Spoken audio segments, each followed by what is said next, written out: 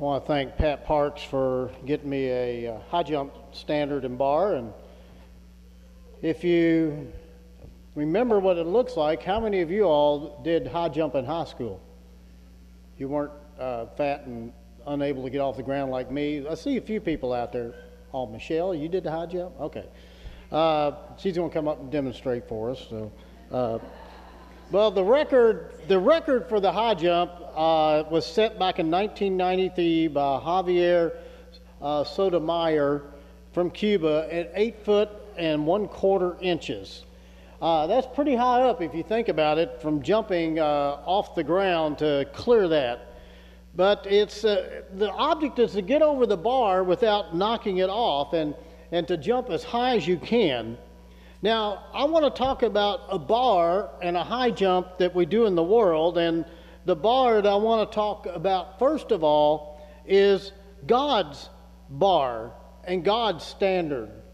What we know is the bar is what we strive for as we try to live the righteous life that God wants us to live. And the standard has been set for mankind. There's no way that we're going to do that on our own. There's no way that we can achieve God's standard on our own and clear the bar. So how do you get over the bar of salvation and righteousness in God's standard? We do it by Jesus lifting us over the bar. And this happens when we accept Him as Lord and Savior of our lives. And here's what happens to the high jump bar and God's standard. What we see happening, first of all, if this is God's standard, here is what the religious leaders and the Pharisees did. They took it up.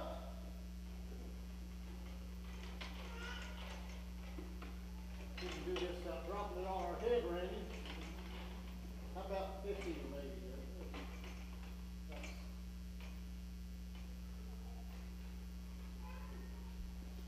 Where was God's bar? Right here. Where was the Pharisees' standard? It was raised.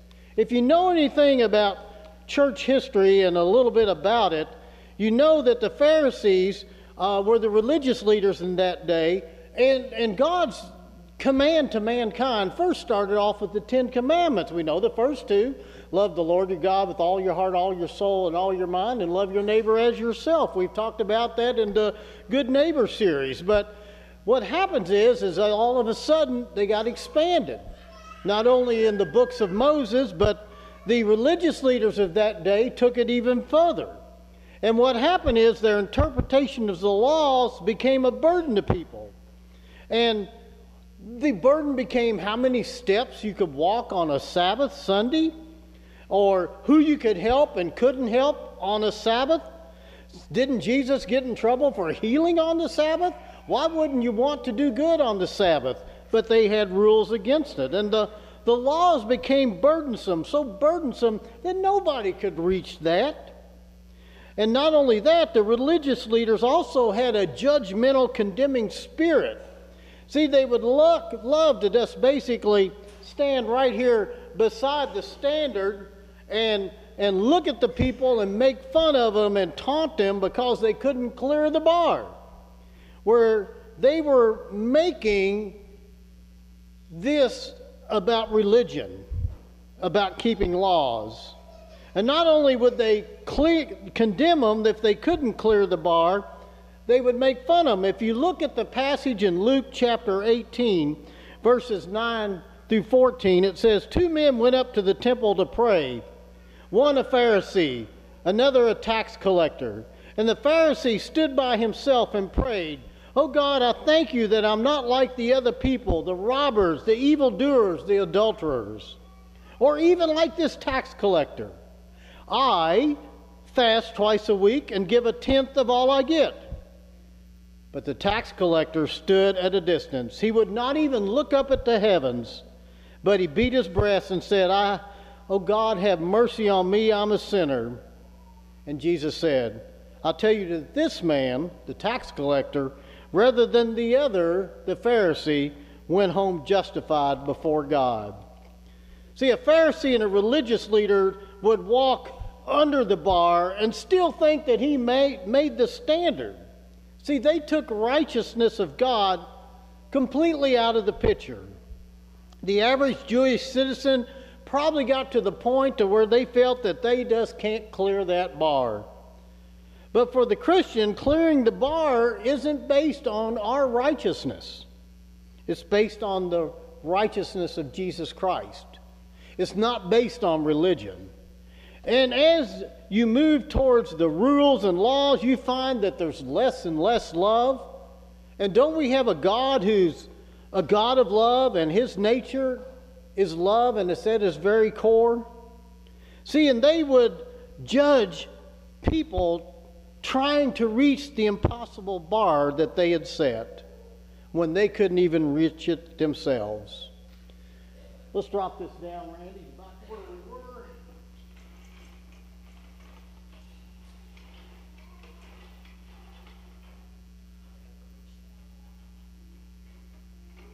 So here we're back to God's standards. So how does the world handle the righteousness of God? What is the world's standards? That's easy.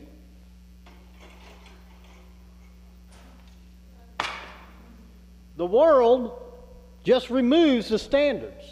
They just place the bar on the ground. So there's no bar. There's no standard. The world redefines what love and acceptance is.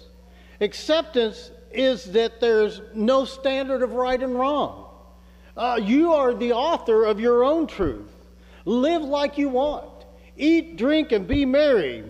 There's no standard. So don't worry about it. That's the world's way.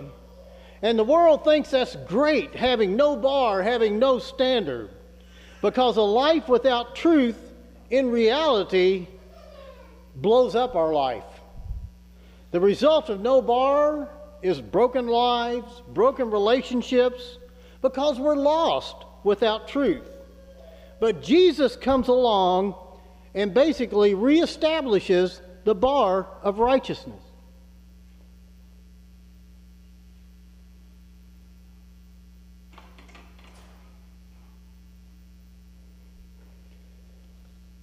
I have found this to be true, that if you're battling something long enough, it is going to basically beat you into settling. Did you hear me? If you battle something long enough, it's going to beat you into settling. Have you found that to be true, that you run up against something again and again and you just can't seem to get through it, and it has a way of beating you into settling? And what happened is when you settle as a Christian, what do?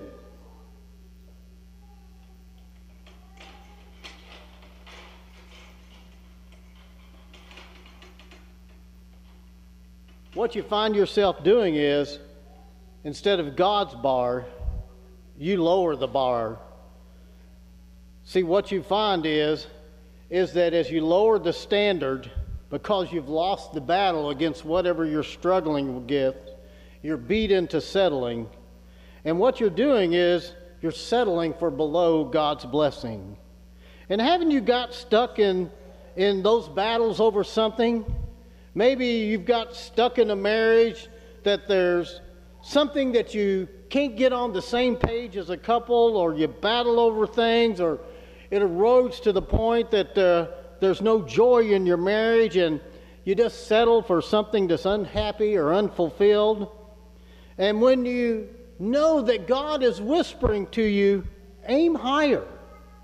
And when you settle for God's blessing and aim higher, look at the areas of your life that you may have settled in and where you've dropped the bar, where you've got stuck with issues of character, lying, cheating, gossiping, while God is whispering, aim higher.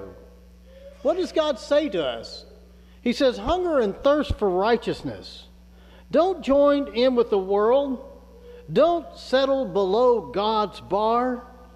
See, that's what the Beatitudes were all about. See, when you think about settling, think about this. We are only as sick as our secrets. Because what's going on is going to implode in your life down the road tomorrow. And that is your secret today. See, what's going on or what's going to implode in your life down the road tomorrow is your secret today. Because when you aim higher, you'll discover that there is a joy and freedom on the other side when you live above on God's level.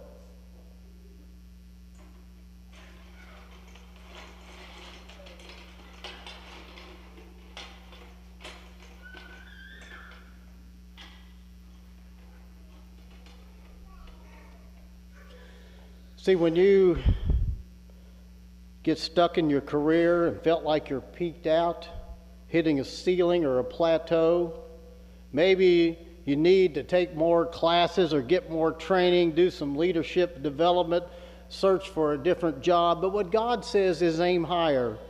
When you get stuck in your health, where you struggle with weight or physical fitness, or you're stuck in the old pattern, God says aim higher. Don't settle. No matter what area of your life. See, as Christians, we should be people that spur one another on to aim higher. Because there's a life above the bar that is where the blessing of God is found. Where you want a marriage above the bar. Where you want a career that's above the bar. Where you want character that's above the bar.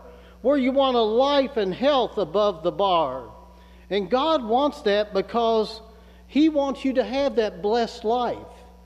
And yes, that bar is over our head, but Jesus Christ in His grace lifts us over that bar. And our role as Christians and our role as a church is not to stand back like the Pharisees and say, oh, you're not making it.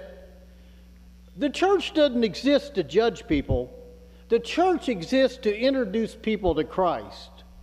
The church and Christians say to the world, we're right here with you. We're struggling. And we're making it over the bar only by the grace of God. And Jesus lifting us over the bars. See, Christians should have that spirit that lifts up. That's why Jesus tells us in the Beatitudes, before you examine the speck that's in your brother's eye, remove the plank, the 2x4 from your eye. See, you can't help someone if you're a person with unaddressed unrighteousness in your life. Just like you can't help someone get over the bar when you're settling for being under the bar. So get that plank out of your eye and work at aiming higher and getting the plank out of your eye. Clean up your own life, then help others get over. Lift others over the bar. Clean up your life by the grace and power of God and live above the bar, the blessed life. See, living above the bar is where you start loving other people and start lifting them and showing them the grace of God. Because we exist to help each other. Why? Because basically none of us have arrived. We are all in process. We are all imperfect. See, church is not the place for perfect people. Church is a place for imperfect people who are in process, who haven't arrived. See, we're all in process. That's why those of us with imperfect lives come to church. Because we're in flight. You say, my character hasn't arrived. Well, welcome to church.